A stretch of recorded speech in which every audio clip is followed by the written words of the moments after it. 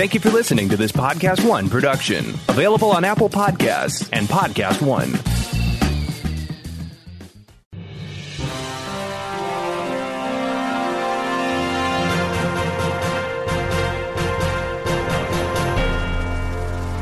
Happy Friday, everybody, and welcome to episode, I think it's 23 of the Sneider Cut. I should really figure that out. I am your very handsome host, Jeff Sneider, senior film reporter here at Collider, and we have got a jam-packed show for you. My goodness, guys. I don't even know where to start. Where do we start? I want to get to, the rant stuff and the political stuff and the Oscar stuff maybe in the second half of the episode.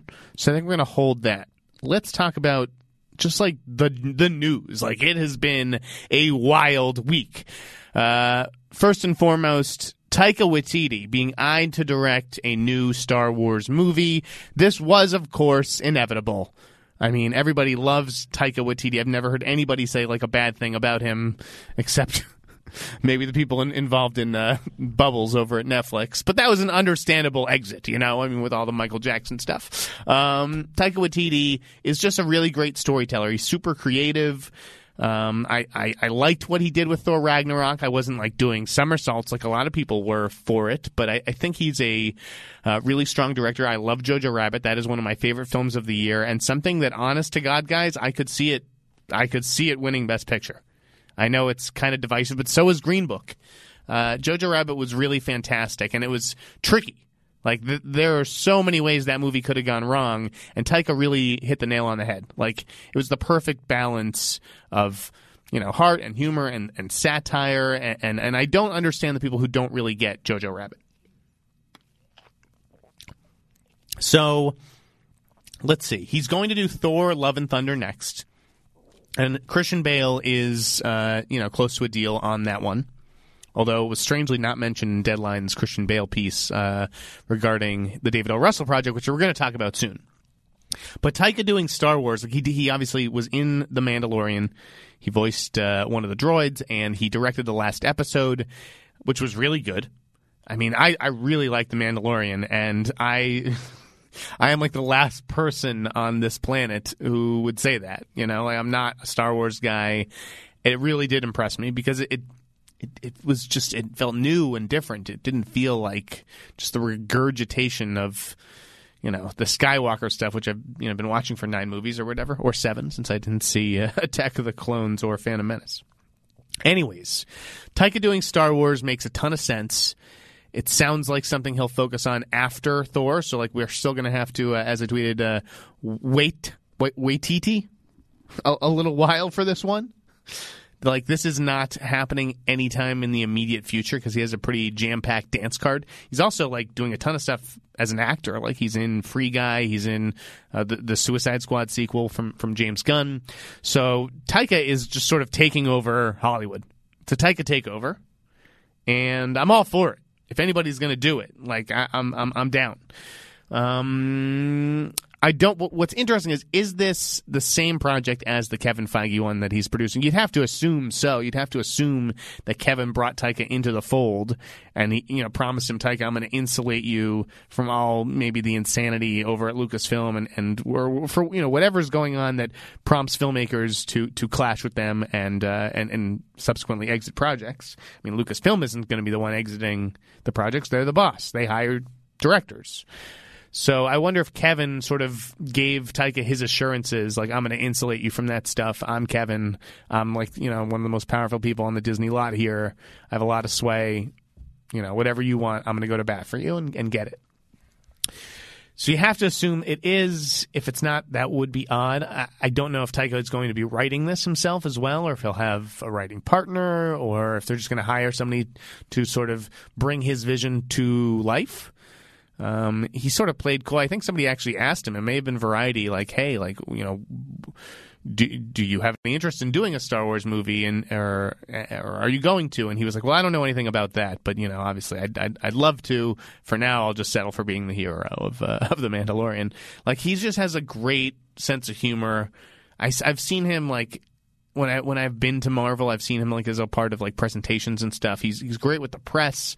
I mean, I'm sure he's really good with actors. Like, there's a reason Christian Bale is doing Thor 4. The reason he's even engaging in those negotiations is because I've heard he wants to work with Taika. So Taika's the man of the hour, and Star Wars needs a direction. Like the fate of the franchise is sort of in his hands. We don't know what's going on with Rian Johnson's trilogy. That was another part of the Hollywood Reporter's exclusive, which featured Kim Masters on it. It's a big one if Kim Masters is going to put her name on just like a regular movie scoop, so to speak.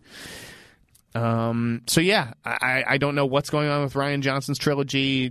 I've heard plenty of rumors that it's probably not going to happen. It seems like now he's focusing on Knives Out 2, which I was not a fan of the first Knives Out. So, but I get it. When you make $200 million, you got to do it. And he got an Oscar nomination for it. And I understand that too. It wouldn't have been my choice.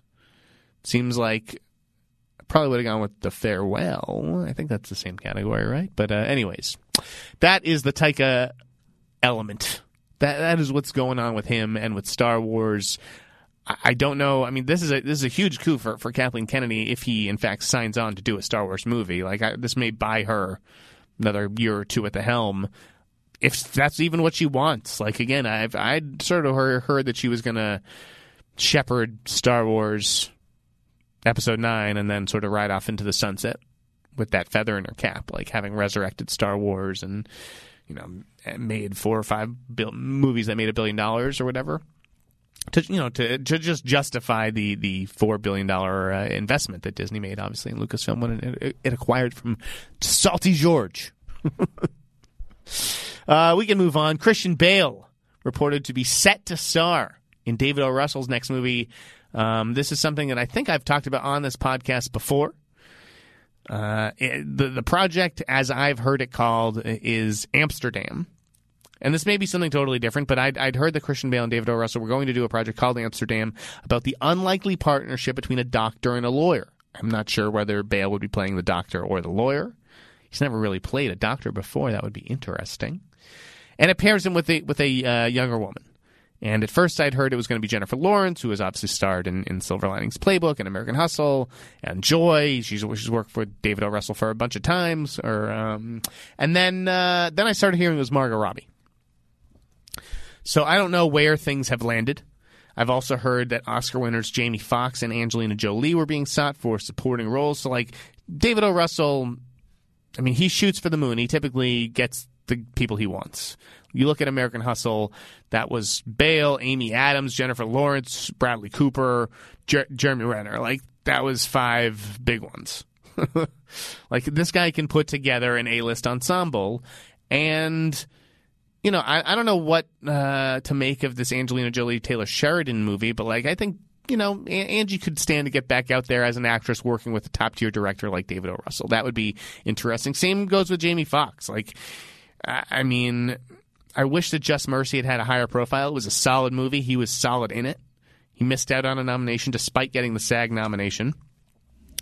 So it'll be interesting to see how that comes together. But Deadline reports that this is being fast tracked at New Regency, and I think I think it used to be over at Annapurna. I don't know if it was ever officially there or not. If they were just thought it was going to land there at one point. I'd heard that David O. Russell at one point had signed a 2-picture deal with Annapurna, but that never actually came out. And obviously Annapurna has undergone a bunch of changes, and I don't know where they stand these days. But this one's going to be over at New Regency, which was also doing the Skies Belong to Us, this hijacking movie that I'd always heard David O. Russell was going to do with Michael B. Jordan.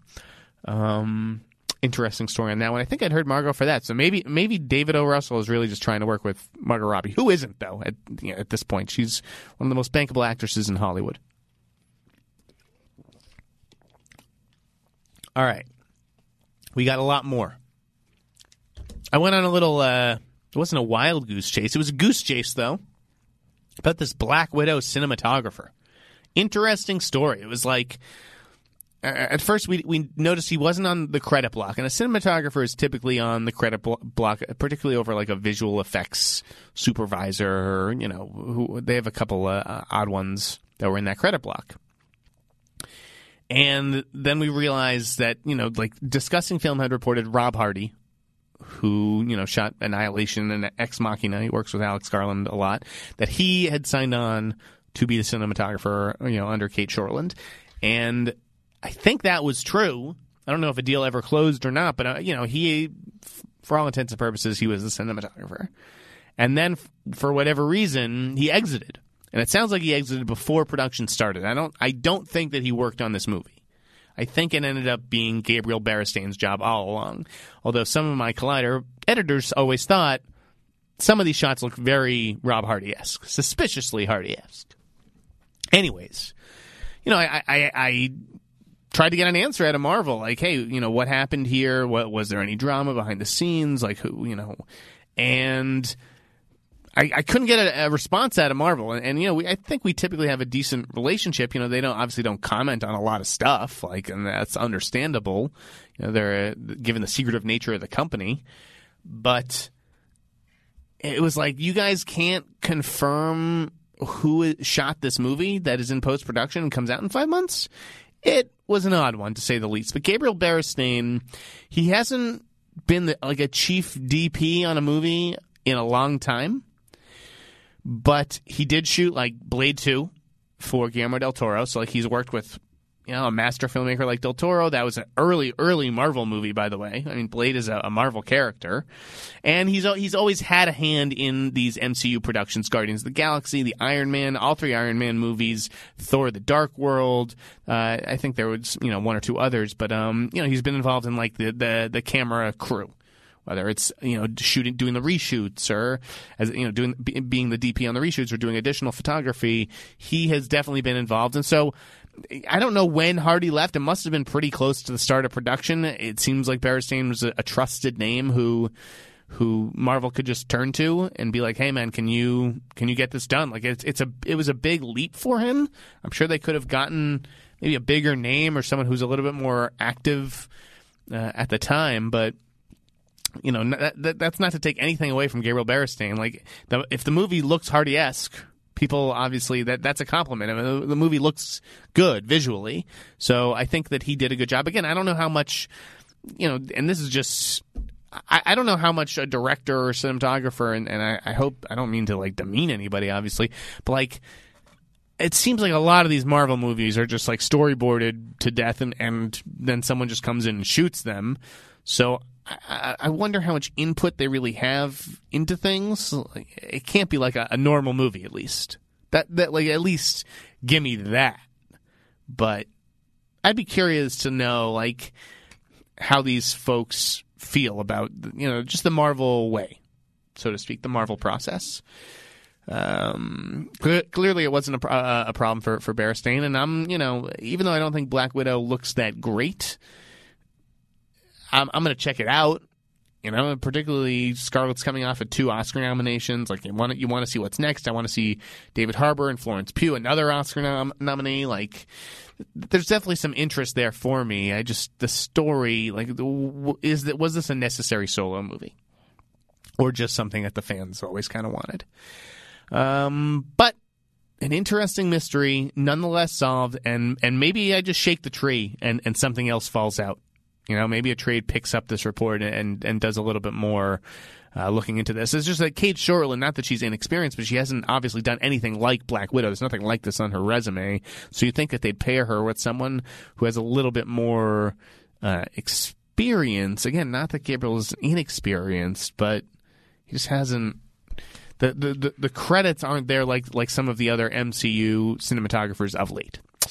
We can move on to Adam McKay. A lot of major filmmakers in the news this week. Adam McKay signing on to do The Uninhabitable Earth. This is a global warming climate change anthology series, and I bet Adam McKay gets some pretty serious talent for this one, who may be looking to support a good cause. Again, anthology series are sort of becoming all the rage because you can get top talent for them since they're only signing on for a week or 2 of work. I don't know how long it takes to film these things, or whether the anthology is 30 minutes or 60 minutes or what, but I was really impressed with Little America. I can now talk about that freely, and that was an Apple series. I think this is an Apple series as well. Little America was fantastic. from Lee Eisenberg and Kumail and his wife, Emily. And I just love that. So I think that's actually out today, as a matter of fact. Yeah, January 17th. Start with those first 2 episodes. The one about squash and the jaguar, so to speak, and then the manager, about the kid who runs the motel. Those are great. I love the one about the grand prize expo winners, the mom who takes her kids on vacation. It's just a really kind of warm-hearted, delightful show, and it makes you look at people, of all stripes in a different light. So that's my Apple plug. Adam McKay, he's everywhere. Was Uninhabitable Earth Apple or HBO Max? I think that's what it was. Uninhabitable. Yeah, it was HBO Max. Sorry, not Apple. Forgive me. I thought so. Knew that was wrong. So, speaking of HBO Max, because that's why I did this. That's why I put them together. Steven Soderbergh signed like an overall deal there. I love it. This guy was like retiring a few years ago. Now he's signing overall deals. And according to Matt Bellany, the editor-in-chief of The Hollywood Reporter, it sounds like this was a big deal. And the deal was to incentivize Soderbergh to create mainstream stuff like Ocean's 11 and not sort of the niche, bubble, experimental type of stuff, which I like it all. Like I really... It's not that, I didn't love like Unsane or whatever, but I'm glad that he took a shot doing that. Like, that looked interesting to me. I was always going to go see it. I really liked High Flying Bird. The Laundromat was okay. I preferred High Flying Bird. I thought that was actually one of last year's better movies and something that was just totally overlooked. Like, Andre Holland was terrific in that. He really should have been in the Best Actor conversation more. But Soderbergh, the guy's just special. Like, if I could go to lunch with any filmmaker, as much as I'd want to say, like, Tarantino or Fincher, like, I bet Soderbergh would be maybe the most fascinating person you could go to lunch with. It just seems like a really smart, interesting dude. So, nice job by HBO Max getting into business with McKay, who's obviously already doing the Lakers series for HBO, and for Soderbergh, who has a long relationship with HBO. They did Mosaic and a whole bunch of other stuff. We had another Sneider Cut exclusive rumor confirmed this week with Priyanka Chopra and Richard Madden signing on to the Russo brothers series Citadel.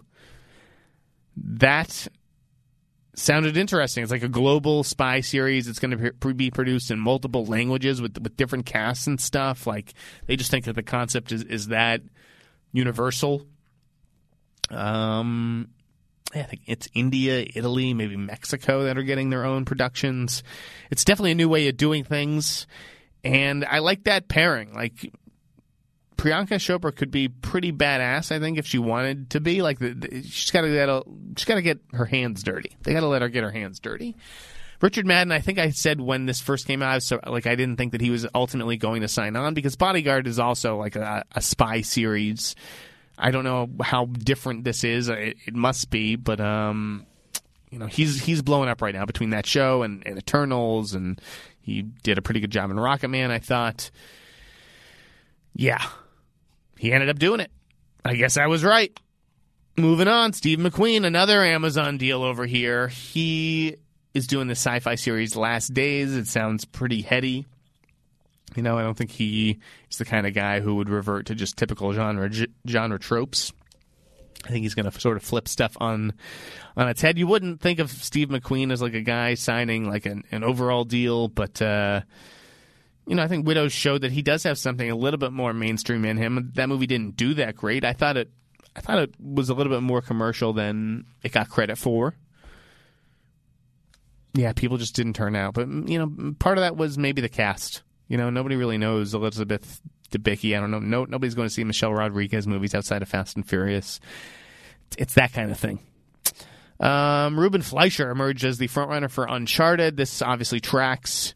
He's sort of a Sony guy. He did Zombieland stuff. He did Venom. He got Venom to like $850 million. They were going to reward him with something. I don't know that Uncharted is the best reward they could give the guy. And we'll see if this one ultimately sticks. We've obviously seen 6 or 7 different directors come and go, including David O. Russell, we talked about at the top of the show. Can't even imagine how or why he ended up flirting with that project. But Ruben Fleischer has the sort of sensibility. He can merge action and comedy, which is what I assume this Uncharted is going to be. You're going to see, maybe a gruff Mark Wahlberg, a Sully. I would have loved to have seen Bill Murray come and play. But this is an important. I don't know why I can talk today. An important project for Sony. I think it's supposed to come out this December too. I don't know if that's going to end up happening. But, yeah, I don't know if they're going to be able to squeeze it in before Tom Holland does Spider-Man. It seems like they really want that to go this summer. Elsewhere, Robert Zemeckis doing Ares, another sci-fi movie for Warner Brothers. It's been a while since he's done something like this. Feels a little bit big.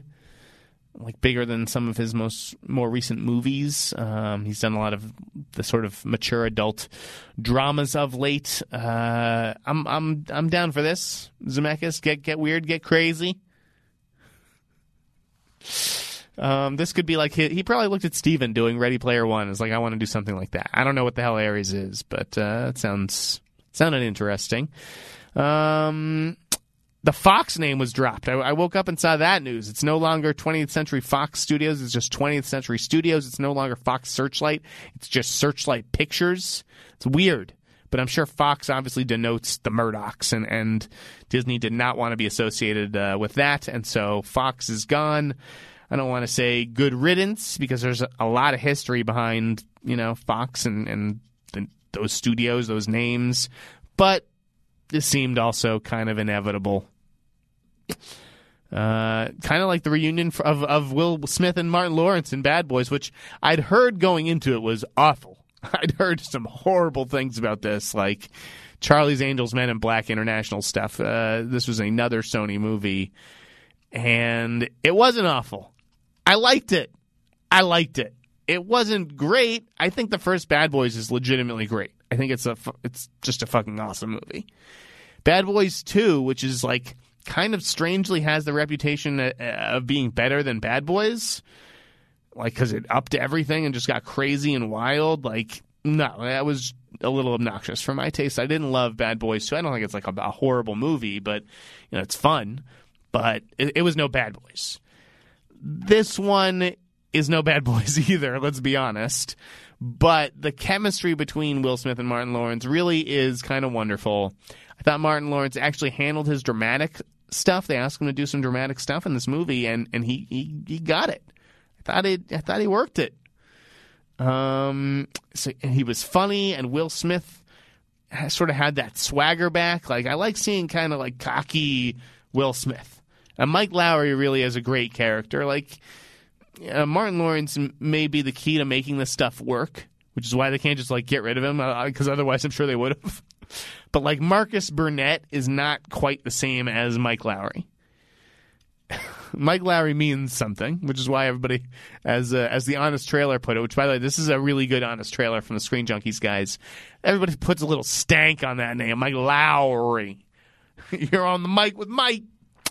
I had fun with it. I like the new guys. Alexander Ludwig actually nailed his role to perfection. Charles Melton was fun. Vanessa Hudgens has kind of less to do. And I like the new female lead, whose name I'm not recalling. Maybe Paola. I saw The Lodge last night. Our own Perry Nemiroff was quoted in the trailer as relentless. She called it relentless. I mean, I saw quotes flying around that trailer. Game-changing horror, says Vulture. Like, the next great horror movie, says Slash Film. Get the fuck out of here, guys. The Lodge sucked. Saw it last night with one of my best friends. He thought it sucked too. It made no sense. The movie made no sense. I thought it was like super kind of predictable at the beginning of it. And then the second half you couldn't predict because it made no sense. Riley Keough, I like her generally, but this was a lot to ask of her. And I don't think she was up to the task. I don't think she was very good in this movie. it was well directed. It was like well made, but no, script wise didn't work for me. No, skip it. Not good. This was like, it felt like an A24 movie that A24 passed on. And you know me in A24 horror movies. Like, I really liked Hereditary. Hereditary blew this movie out of the water. But a lot of other A24 stuff's either too slow for me, a little too boring, a little too long. The Lodge isn't long like Midsummer or anything, but yeah, I'm just like waiting, like get to it. Like I was checking my phone every 8 minutes, just like what time is it? How much longer is this movie? So yeah, didn't care for it. I also saw Underwater, and I can't believe people are giving that movie a pass. It's getting the January pass, folks. I really liked the beginning of Underwater for that first half hour, and then, man, just went right off a cliff. Became like a really bad Cloverfield movie. What else did I watch this week? I watched the trailer for Lost Girls. That's going to be at Sundance. That's a Netflix movie based on Bob Colker's movie, like about the Gilgo Beach killer. He's like the Craigslist killer. He was, killing these prostitutes, and nobody was speaking up for these young women. Nobody cared about their deaths, and so their families rallied together, and I think it looks good. I didn't maybe look as great as I thought, but I also don't think that Netflix necessarily cuts the best trailers. Like, I think that's kind of just a fact. Like, Netflix trailers are not quite as good as, like, Warner Brothers trailers. Like Warner Brothers has just like the best department in the biz. So part of that, I think, like, another studio maybe could have made Lost Girls look amazing. Instead, I thought it looked good. I still hope I really get to see it at Sundance, but it doesn't start playing until Tuesday night, and I leave that afternoon. I also saw the trailer for Guns Akimbo. This is one of those cult movies that, will get great reviews from a certain segment of film Twitter. It looked unbearable. It looked insufferable. It looked so obnoxious. Daniel Radcliffe, I feel bad for this guy. They can't get him anything other than something where he's playing Edward Forty Hands with guns. And I didn't even recognize Samara Weaving. Like, that girl has a real star potential. But she's got to stop doing, like, low-budget crap like this. So I don't think that's going to, that's like a VOD release. Facebook is pivoting away from scripted stuff more towards unscripted material. They canceled their Jessica Biel show. They canceled their Elizabeth Olsen show. That show, had won some awards and was critically acclaimed and may ultimately get bought by another network. But probably a smart move by Facebook. There's only so many like executives around town who even know what they're doing. Like, not everybody can just start buying up prestige scripted series. It's better to play to your strengths. That's obviously unscripted for Facebook to take advantage of certain Facebook stars and play to a much younger audience. So, yeah. The Banker is going to come out in March. Apple reversed its decision following an extensive review. They decided, this stuff didn't really play a big part. Like the filmmaker's research didn't come from the guy who may have sexually assaulted, allegedly, his sisters growing up when he was like 15, which is also like, I'm not here to excuse anything, but it's a 15-year-old boy. Like, they obviously make mistakes. From what I understand, he was 15 at the time, I think, and they were younger. I'm not sure. Anyways, Apple's like, this, does not affect things, and the movie was made independent of this guy, and so we're going to put it out in March. It's getting a 2-week theatrical release before it hits Apple Plus. Again, The Banker, one of those movies I might watch on a Sunday afternoon, but not something I'm like excited to go run home and see. Yeah, sorry. And what else? I watched the Hernandez documentary, Aaron Hernandez, on Netflix. It was good. It didn't tell me anything I didn't already know. The third episode I thought was the best one. That's what really sort of delves into his closeted life, and that is sad. Like, obviously Aaron Hernandez had a rough upbringing. He lost his father young. He didn't really have a male role model. He was this football player, a major star in like this gigantic, $1 billion business, this macho sport, and he couldn't, be who he really was. And, I don't really make any excuses for the guy. Like, just because you're in the closet doesn't mean you go out and kill multiple people. But it was definitely an interesting watch. It's not the best that of Netflix, like, true crime documentaries that they have to offer, but it was definitely effective. It was definitely effective. Speaking of Netflix, sounds like Mindhunter may not come back. That's wild. Like, are you serious? David Fincher, it sounds like he's lost interest. He doesn't like the location shoots in Pittsburgh. Like, he wanted to bring it to L.A., but that would be way too expensive for Netflix. Everybody may just walk away. They release the actors from their contracts, and I don't think that is really indicative of much. Like, you can always get Jonathan Groff and Holt McCallany back. I don't think it's like trying to get Brad Pitt and Leonardo DiCaprio again. And it's Fincher doing the asking. Like, everybody knows you don't fuck with Fincher. But, so I think that, if David wanted to turn his attention to it and there were scripts and things were ready to go, they could get those guys back. And it's not that many people who you would really need back. There's 3 or 4, Mindhunter series regulars. And then the rest are like, new serial killers or investigators who you can bring in on a seasonal basis. But yeah, from what we're hearing, it's done. It's over. And it sounds like David lost interest in it. I don't know if it just spiritually it was too taxing for him, like delving into serial killers and dealing with all the sick shit in the minds of serial killers for months at a time, because he is a perfectionist and the show does take a while to shoot and to edit and put together. It had a long post-production even after things had wrapped on the last season. I just when you're with BTK and what they've set up, I think it would be such a shame to let that go. And it sounded also like there was a hint of discord between David and the other directors. I don't know how to solve that besides bringing in different people, or maybe David just hands it off to somebody and says, hey, listen, can you be the showrunner? I entrust this to you. Can you finish the BTK stuff and give fans a satisfying ending? I don't know if that's Mark Romanek, who would be fascinating in a job like that. I don't know. But God, to lose that, and now potentially Watchmen. I mean, Damon Lindelof has said, he came out and said, I'm not interested in a second season. And HBO said, well, if Damon's not interested, then we're not interested. And so we're losing Watchmen and Mindhunter in the same day? That's wild. Don't do that to me, Hollywood. Come on. One I didn't mind, though, was Amazon apparently dropping Dark Tower. I don't know if that's a true report or not, because the guy that I retweeted deleted his tweet. I don't recall seeing it from like a major trade. I forget. But Dark Tower is just a story, even as a Stephen King fan. I'm not like a super fan. I don't read every one of his books, but I've probably read 5 or 6 of his books. It never appealed to me. I never understand. People say that's his magnum opus, the Gunslinger, Roland, all that stuff. I never got it. It's too much fantasy, not enough horror. And I'm not surprised that Amazon did this. I think it would have been a financial sinkhole. Yeah. You got to make some cuts, and they're choosing Lord of the Rings and Wheel of Time over Dark Tower, which also didn't have the cast that I thought that they would get for something like that.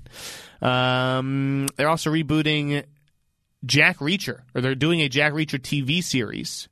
Obviously, Tom Cruise is not going to go do an Amazon series, so they're going to have to recast the role. I put forth Jeffrey Dean Morgan. I've always thought, people always said Tom Cruise is too little, too short to play Jack Reacher. He's like described as 6'4", 6'6", like a gigantic former Marine or whatever the hell he was. And I'm like, well, there's not that many guys who are that size. Who actually comes to mind right now would be Jerry Butler. If they could get Gerard Butler to do Jack Reacher, that would be huge. But Jerry Butler drives a hard bargain because he gets pretty well paid for some of these like kind of chintzy action movies that he does. That's a lot of like foreign sales stuff. So, Jerry Butler's name has value overseas, and Amazon but he might be worth paying up for. I don't know. But I had put forth Jeffrey Dean Morgan, who's almost like a bargain version of Jerry Butler. And I call him Jerry. That's right. After the Machine Gun Preacher premiere where we really bonded. I was the only person there. I think that movie made $10. Anyways, Jack Reacher. I'm not like, I've never read those books. I gave away a bunch of them. I'm not a Lee Child guy, a military police. Oh, that's what he was, right? Yeah, it wasn't, I don't know, whatever. It's no Tom Cruise. Francesca Gregorini is suing M. Night Shyamalan over Servant, his Apple series, because it's a lot like her movie, The Truth About Emmanuel, with fucking Jessica Biel. I can't believe her team let like her move forward with this lawsuit. It's absurd.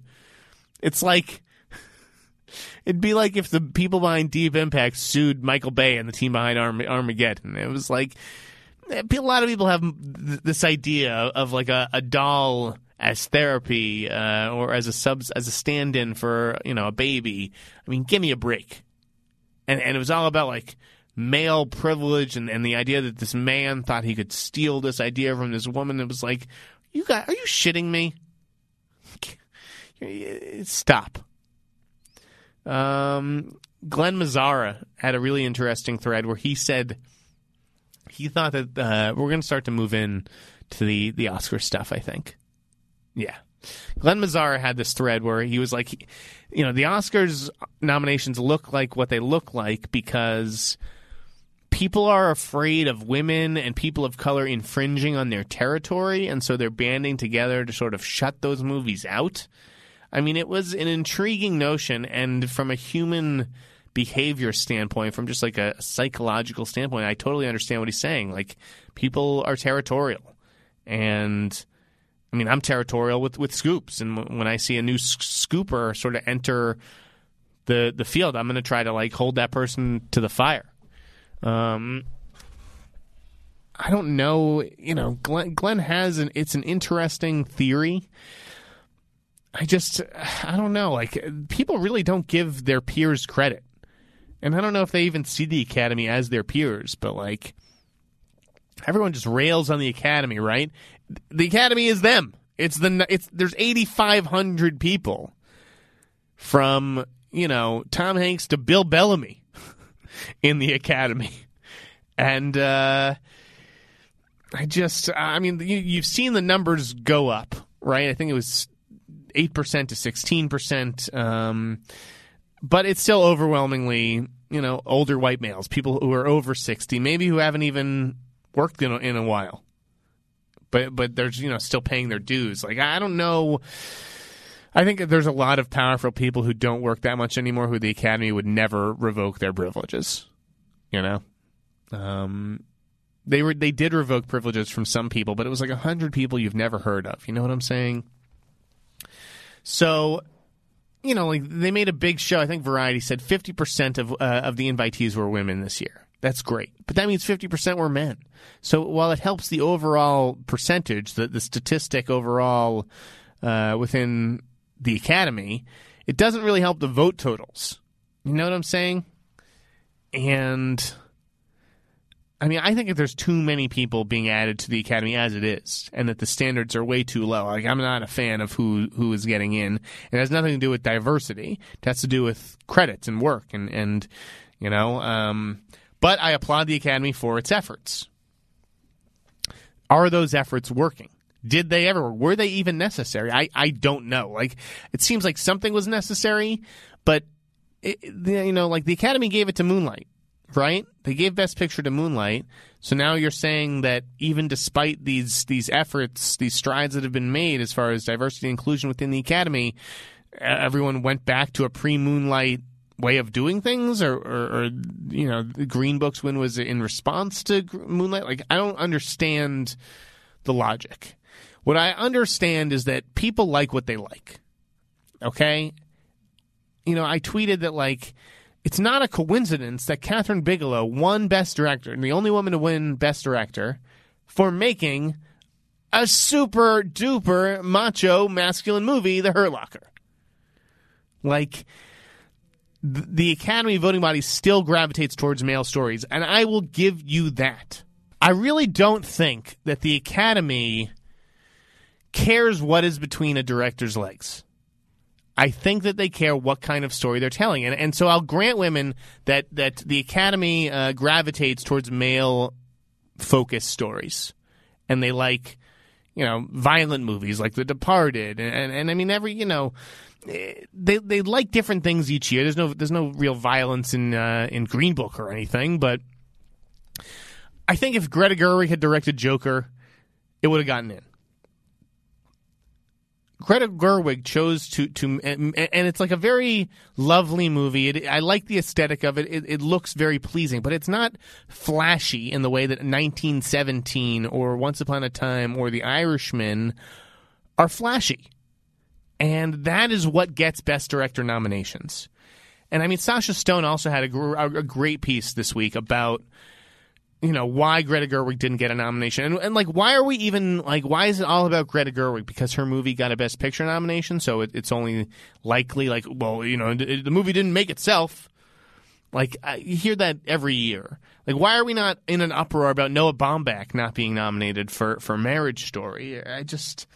I don't know. There's a lot to get into. So I want to go down the categories here and offer some thoughts that I didn't get to share on FYC, which, by the way, go and watch it. It was a great episode. We taped it at ArcLight Cinemas from the balcony over at ArcLight Hollywood. Me, Scott Mantz, Perry Nemiroff. Really fun conversation. But I didn't want to, ruin it with my sourpuss talk. Best Picture. I guess I just overestimated The Farewell all year because I have heard from more and more people lately when I've been bitching about it, and they've I watched it with my family. I just thought it was okay. It was a nice little movie.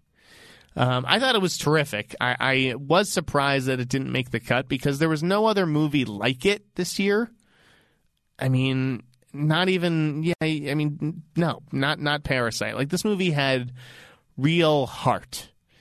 And, maybe you could argue Jojo Rabbit sort of had that sewn up. But The Farewell did not get in. Ford vs. Ferrari did. And so I lost $20 to Mantz on that. I thought that there was just going to be 8 nominees. But, because 10 is all but impossible. So there ended up being 9. I knew that it would either be Ford vs. Ferrari or Knives Out. And because Knives Out was getting a screenplay nomination, I didn't know whether to sort of give that the edge.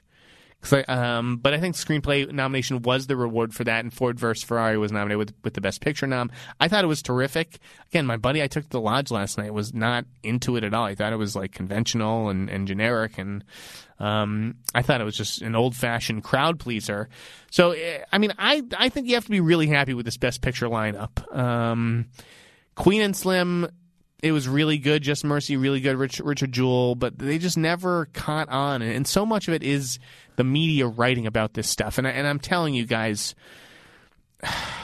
the media ain't what it used to be. The people covering this race, the people anointing contenders, and it really is, it's just like this group think. It's this herd-like mentality. Best Actor. Sandler didn't get it. De Niro didn't get it. De Niro wasn't that good in The Irishman. Like, what do you want? It became a Jimmy Hoffa movie halfway through. De Niro ended up playing a supporting actor in his own movie. The best stuff in that movie is between Pacino and Tony Pro and Stephen Graham. Like, I loved all those scenes. But even, everything with Pesci was better than it with De Niro. And so we were always talking about Banderas and Jonathan Pryce as getting that 5th slot, so to speak, because I still thought that the older white guys would support De Niro, but apparently not. And so they both got in. They got in over Sandler and Eddie Murphy, and they got in over Taron Egerton. So I get $100 from Jack Hine, which I know will make some listeners of this podcast happy. Best Actress. I read Sasha Stone's piece. I think it was Sasha Stone about Awkwafina and how Awkwafina was never really happening. That it was always sort of, Renee, ScarJo, and Charlize, and then people were deciding between either Lupita or Cynthia, and some were like, well, why not both of them, or why not Alfre Woodard for Clemency? There was this Mark Harris piece, why is there only one woman of color slot? Which he was right. There's multiple women of color deserving this year. But regardless, it sounded like people had to pick one, and then they saw Little Women and were blown away by Saoirse Ronan, so she was getting in. And so Awkwafina was always, to her, she was always on the outside looking in. I thought that the farewell would have more support. It would sort of, this tidal wave would carry Awkwafina, and also the fact that, she is this sort of industry luminary right now. She's very hot. Oscar loves to reward heat, particularly in that Best Actress category. But, even though I thought it was a thin year overall, I guess it was just a little too crowded for Awkwafina, who I thought was good. But Shuzhen Zhao was the real snub in Best Supporting Actress for that film, I thought. Speaking of which, Kathy Bates got in. I mean, we knew Laura Dern was getting in. We knew Margot Robbie was probably good for one. Florence Pugh. Scarlett getting a second nomination for Jojo Rabbit was a bit of a surprise, because I thought that some people would that she could end up splitting a certain segment of the Jojo Rabbit vote with Thomasin McKenzie. Kathy Bates is, a really respected actress who has a Best Actress statue. So the Academy just really likes her work. She has one killer scene in Richard Jewell. And I don't even know that, obviously Margot Robbie has a killer scene in Bombshell, and Laura Dern has one a couple great scenes in Marriage Story. But what is Scarlett or Florence Pugh's killer scene? So that may lift Kathy Bates a little bit, and that may have lifted her to a nomination. Best Supporting Actor always felt kind of straightforward. Pacino, Pesci, I always thought they were both getting in. Brad Pitt is going to win this in a walk. Tom Hanks seemed undeniable. How do you overlook this guy over and over and over and over, which they have for 20 years since Castaway? It seemed like I can't miss.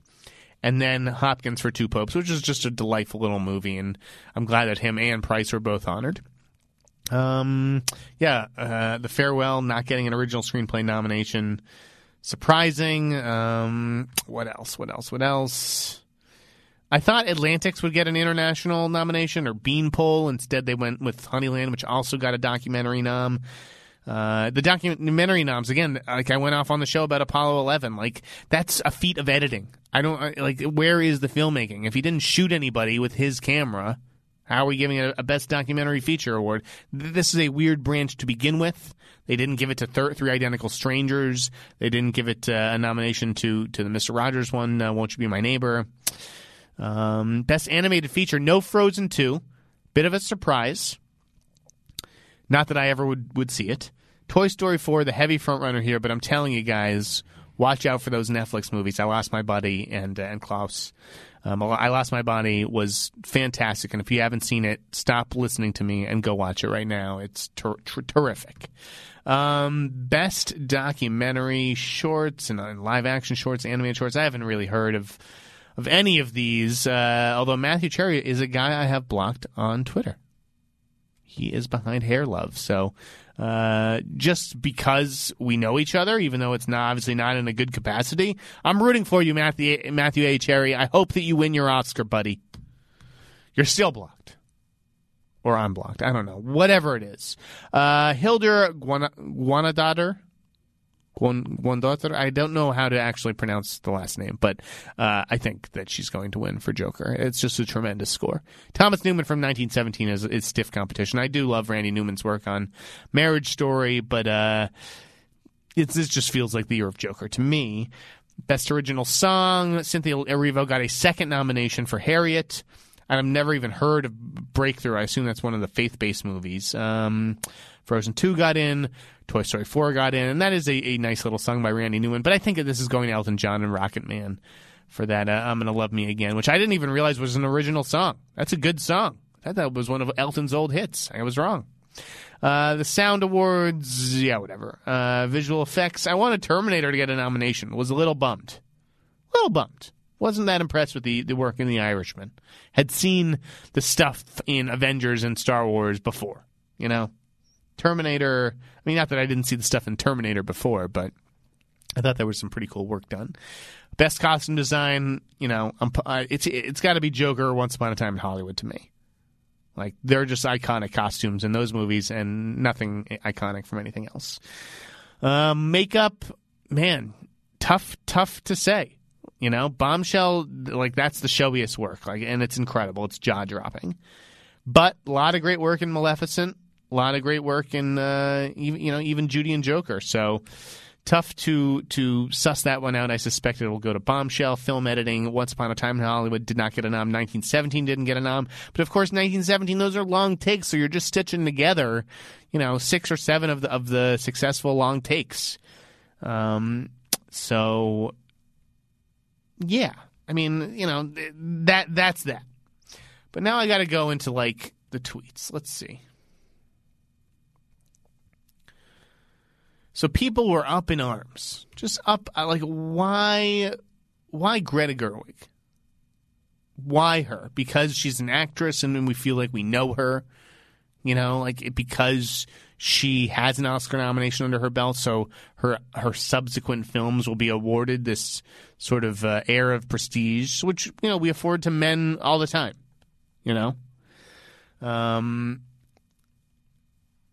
I'm looking at these tweets. Sorry, the only all right. When did I start going off?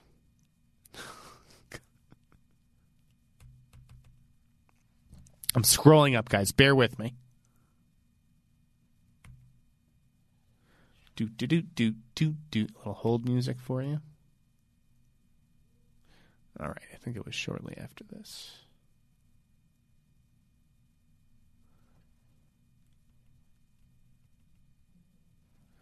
Right. Okay. So, first of all, when did awards start becoming the be-all, end-all of art? If you don't recognize me, then there needs to be change.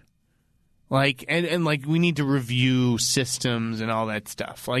As Jordan Rooney points out here, never won a directing Oscar. Stanley Kubrick, Alfred Hitchcock, Orson Welles, Akira Kurosawa, Paul Thomas Anderson, Chaplin, Tarantino, Cronenberg, Malick, Fellini, Bergman, Ridley Scott, Terry Gilliam, Cassavetes, Howard Hawks, Sidney Lumet, Jane Campion. The Oscars are not like the fucking Bible. They're not the Torah. They're not the Quran. It's just taking the temperature of the town on a certain week. That's all they are. And so you have to understand the Oscars for what they are. You can't put too much stock in them. So, right, we have a bunch of stuff here. I think this was, I don't know if this was Variety, but it was the organization must review the director's branch. Little Women earned 6 noms, but Gerwig wasn't nominated. Perhaps there's a reasonable explanation, but we won't know what it is unless an assessment is made. Perhaps there's a reasonable explanation. The explanation is that only 5 fucking people get nominated. There's hundreds of movies that come out each year. And of those, there's 100 movies we end up talking about for awards, and then 50 and 25, and in the end we're left with even 15 to 20 solid movies, and that means 15 people are going to get left out. And of those 15 people who are going to left out, 10 of them are men. So I just don't this isn't fucking youth soccer, man. Not everybody gets a participation trophy. If Greta Gerwig had gotten the nomination, are people up in arms? Or is the world's problems solved? Are Hollywood's problems fixed because Greta Gerwig got a fucking nomination? Are you kidding me? And again, why her?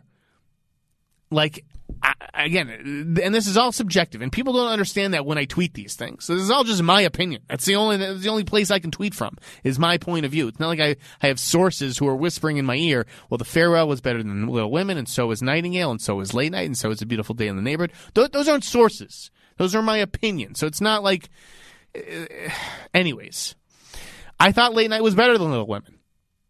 And and that friend that I took to the lodge last night, he was like, "You're just moved by movies that make you cry," and so, you ignore them on their merits, and it's what else should I be judging movies on, other than how they make me feel? Late Night sent me out of the theater. I laughed, I cried. What more can I ask of a movie? So even though it didn't look as good as Little Women, the cinematography wasn't as good, the score wasn't as good, the costumes and the production design weren't as beautiful.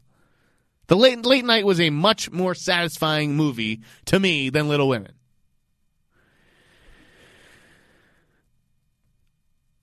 I think if there needs to be any review, it's the publications who cover this stuff and should know better, and some of the stories that they publish, and it's just to stoke the outrage machine, guys. You don't understand how the media works. It's all that matters is getting the eyeballs, getting the clicks. They don't care why you're there. They just want you there. And it's why when I went to Mashable, I was fired because people couldn't handle it. Too hot, too inflammatory, too dangerous. Like, the people writing about awards stuff this year, they don't even seem to believe the stuff that they're writing. They just say the stuff that they're supposed to say. Not the things that they want to say, not the things that need to be said. And everyone is just fear of catching a backlash. And that fear, just like how fear governs Hollywood, like the press is always saying that, and they're right. Everyone's in Hollywood's job is to say no. No one's job is to say yes. Their job is to say no and act as gatekeepers. It's not to make sure that we make the right movies. It's to make sure we don't make the wrong ones. We don't want to lose the company money. We don't want to lose the company subscribers or customers or readers or whatever it is. And so fear, just that like it drives movie decisions, it drives editorial decisions at publications. And it's wild. Like, the idea that Hollywood isn't making progress and that we need to just throw everything out and that we need to assess how Best Director is being voted on and we need a nominating committee for the Oscars is fucking ludicrous. Look at this year. Birds of Prey, Wonder Woman 1984, Black Widow, Eternals, Mulan. Those are 5 of the biggest movies that Hollywood will be making this year. Do any of those movies scream Best Director nomination to you? No, none of the. But that's 5 very competent, very talented women who will not be nominated this year because they made comic book movies, and maybe the comic book movies will turn out to be like Joker or Logan or The Dark Knight. You know, I don't think that they will, just based on what they're about. So, like, but you can't be upset when these women who do great work, just like a lot of women did this year, get overlooked. Like, it's just like there is progress being made. I report on that progress every day. Have you noticed I've been doing casting announcements for Macbeth? The whole cast is black. Like, things are changing. Now, whether, the Academy is changing too. Whether the people in the Academy are going to change what they like, that's a different story. But it doesn't make them racist, Like, I didn't see Harriet, and I didn't see it because it didn't look good, and because the people who did see it told me it was just okay. She was very good, but the movie was just okay. So I didn't go see it. I didn't bother. It's not like Focus. I don't know if they sent me a screener. Maybe they did, and I just didn't watch it. And now that she's nominated, Cynthia, I want to watch it. It has a certain stamp of approval from the Academy. They say this work was deserving, more deserving than Awkwafina and Lupita. I said, well, this must be really good. She must be really good. So I'm going to check it out before the night of the show. But not seeing it beforehand, that doesn't make me a racist. And I think that is the problem, though, this idea that there's bias. And it's not that it's bias. It's just that people have certain tastes. And there's so much stuff to get through, guys. This is my job, and I couldn't watch it all. I couldn't watch Honeyland. I didn't get to Harriet. I didn't get to Pain and Glory. Like, there are a bunch of movies that sometimes you just miss. And that's my whole job. And you have to understand that the 8,500 people in the Academy are busy making movies, and they don't have time to just sit on the couch and watch 6 movies a day like some of us film critics do. They don't have time. And so that's why there's a pile. And the pile has a top, and the pile has a middle, and the pile has a bottom. And the whole point of publicists and award strategists is to get your movie to the top of that pile. Get it watched. Because from there, the voter will take it on their own. You can't make a voter do something. You can't make a voter vote one way or the other, but you can make them watch the movie if you make sure You bombard them with invites. Maybe I missed my one Harriet invite to a press screening. I was busy that night. It's not like, there wasn't this pressure. And really, who am I? They're not trying to get my vote. I don't vote for anything. I'm not even in a critics group. But, that is part of it. And part of it is how you play the game. Queen and Slim, I don't know how well they played the game. I don't know how well Universal believed in it. Universal probably said 1970s is our awards pony this year, and we're not really going to get behind Queen and Slim. I'm not accusing Universal of doing that. Maybe they just always saw it as more of a commercial play. But the point is, you don't see films like Queen and Slim nominated or Melina Matsoukas nominated or Lena Waithe nominated, not necessarily because of the movie or because people didn't consider it. Part of it is the way that the game is played. Yeah, I mean, again, there's a lot to unpack here, but people don't even bother unpacking it. They just go to why did this happen? We can't let it happen again. There needs to be women nominated. No, there doesn't. But I'm also not here saying there needs to be men nominated either. I hope we get to a year where the 5 best director nominees are all women. And they just simply made the 5 best movies of the year. It's not a crazy thought. But like to start creating a best female filmmaker award or even a best first time filmmaker award just so more people can get nominated for an Oscar. Do you know the fucking anarchy that would arise, okay, from best first time filmmaker? Well, that person made a documentary. Does that count? It wasn't a narrative feature. This is their first real film. Like, do you know the arguments that would bust out based on that stuff? Oh, this movie was technically a student film. He started writing it while he was at AFI. It was paid for by his parents. I mean, it was like, what? No. There's no best first-time filmmaker award. That's why other shows have them, because the Oscars don't have them. The Oscars aren't about to start taking their cues from the MTV Movie Awards and the fucking Indie Spirit Awards. Come on. It is frustrating. It's frustrating to read experts who really have no fucking idea what they're talking about. And you have people that say it's a problem that the Academy's voting membership is not required to view the films before they vote, so it really becomes a popularity contest. No shit. Everything's a popularity contest. You think people are voting for president based on their platforms? It's a popularity contest. That's why a reality TV star won. And he's a moron. Like, but what is the solution to this? Because you can't have all 8,500 people watching every movie that's eligible for Best Picture. It's just impossible. A nominating committee, I don't think that's the way to go. I think that is very dangerous. I mean, my old roommate was on the nominating committee for SAG. It was like, what qualifies this person to be one of the 1,500 people voting, you know? I think overall I was happy with this year's Oscar nominations. I think people have to look at the Oscars for what they are, which is a show designed to honor the year's best, but it's really a 3-hour advertisement for Hollywood and for the movies and to go to the movies. That's all they care about. It is about money. It's not about your legacy. It's not about history. It's not about me.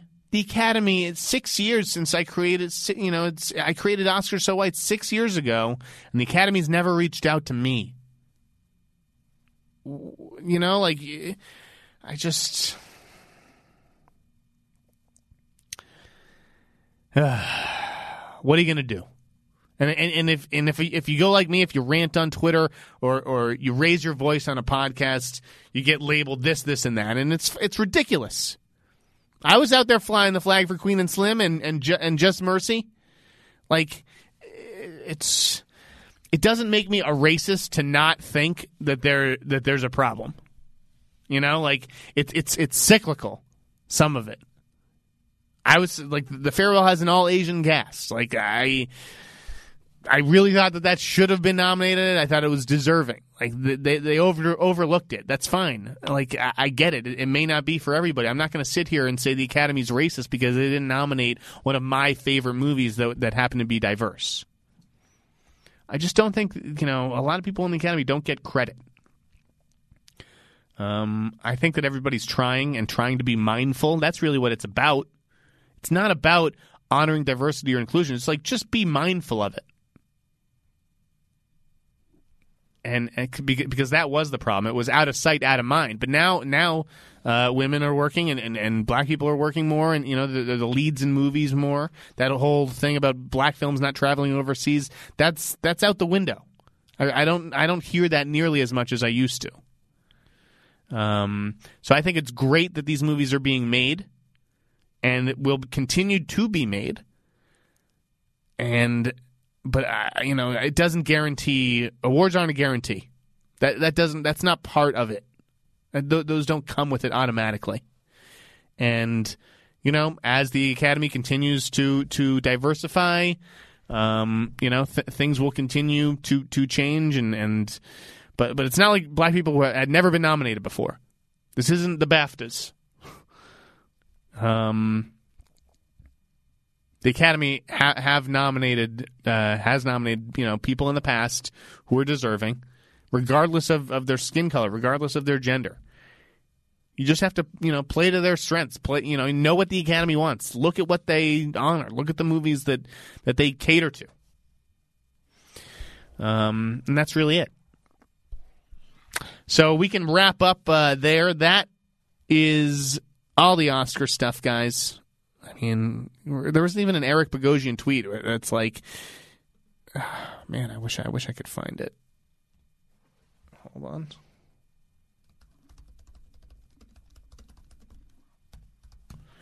It was Eric Bogosian, who's on Succession, and he's in Uncut Gems.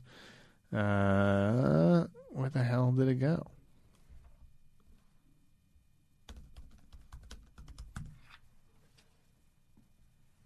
Right.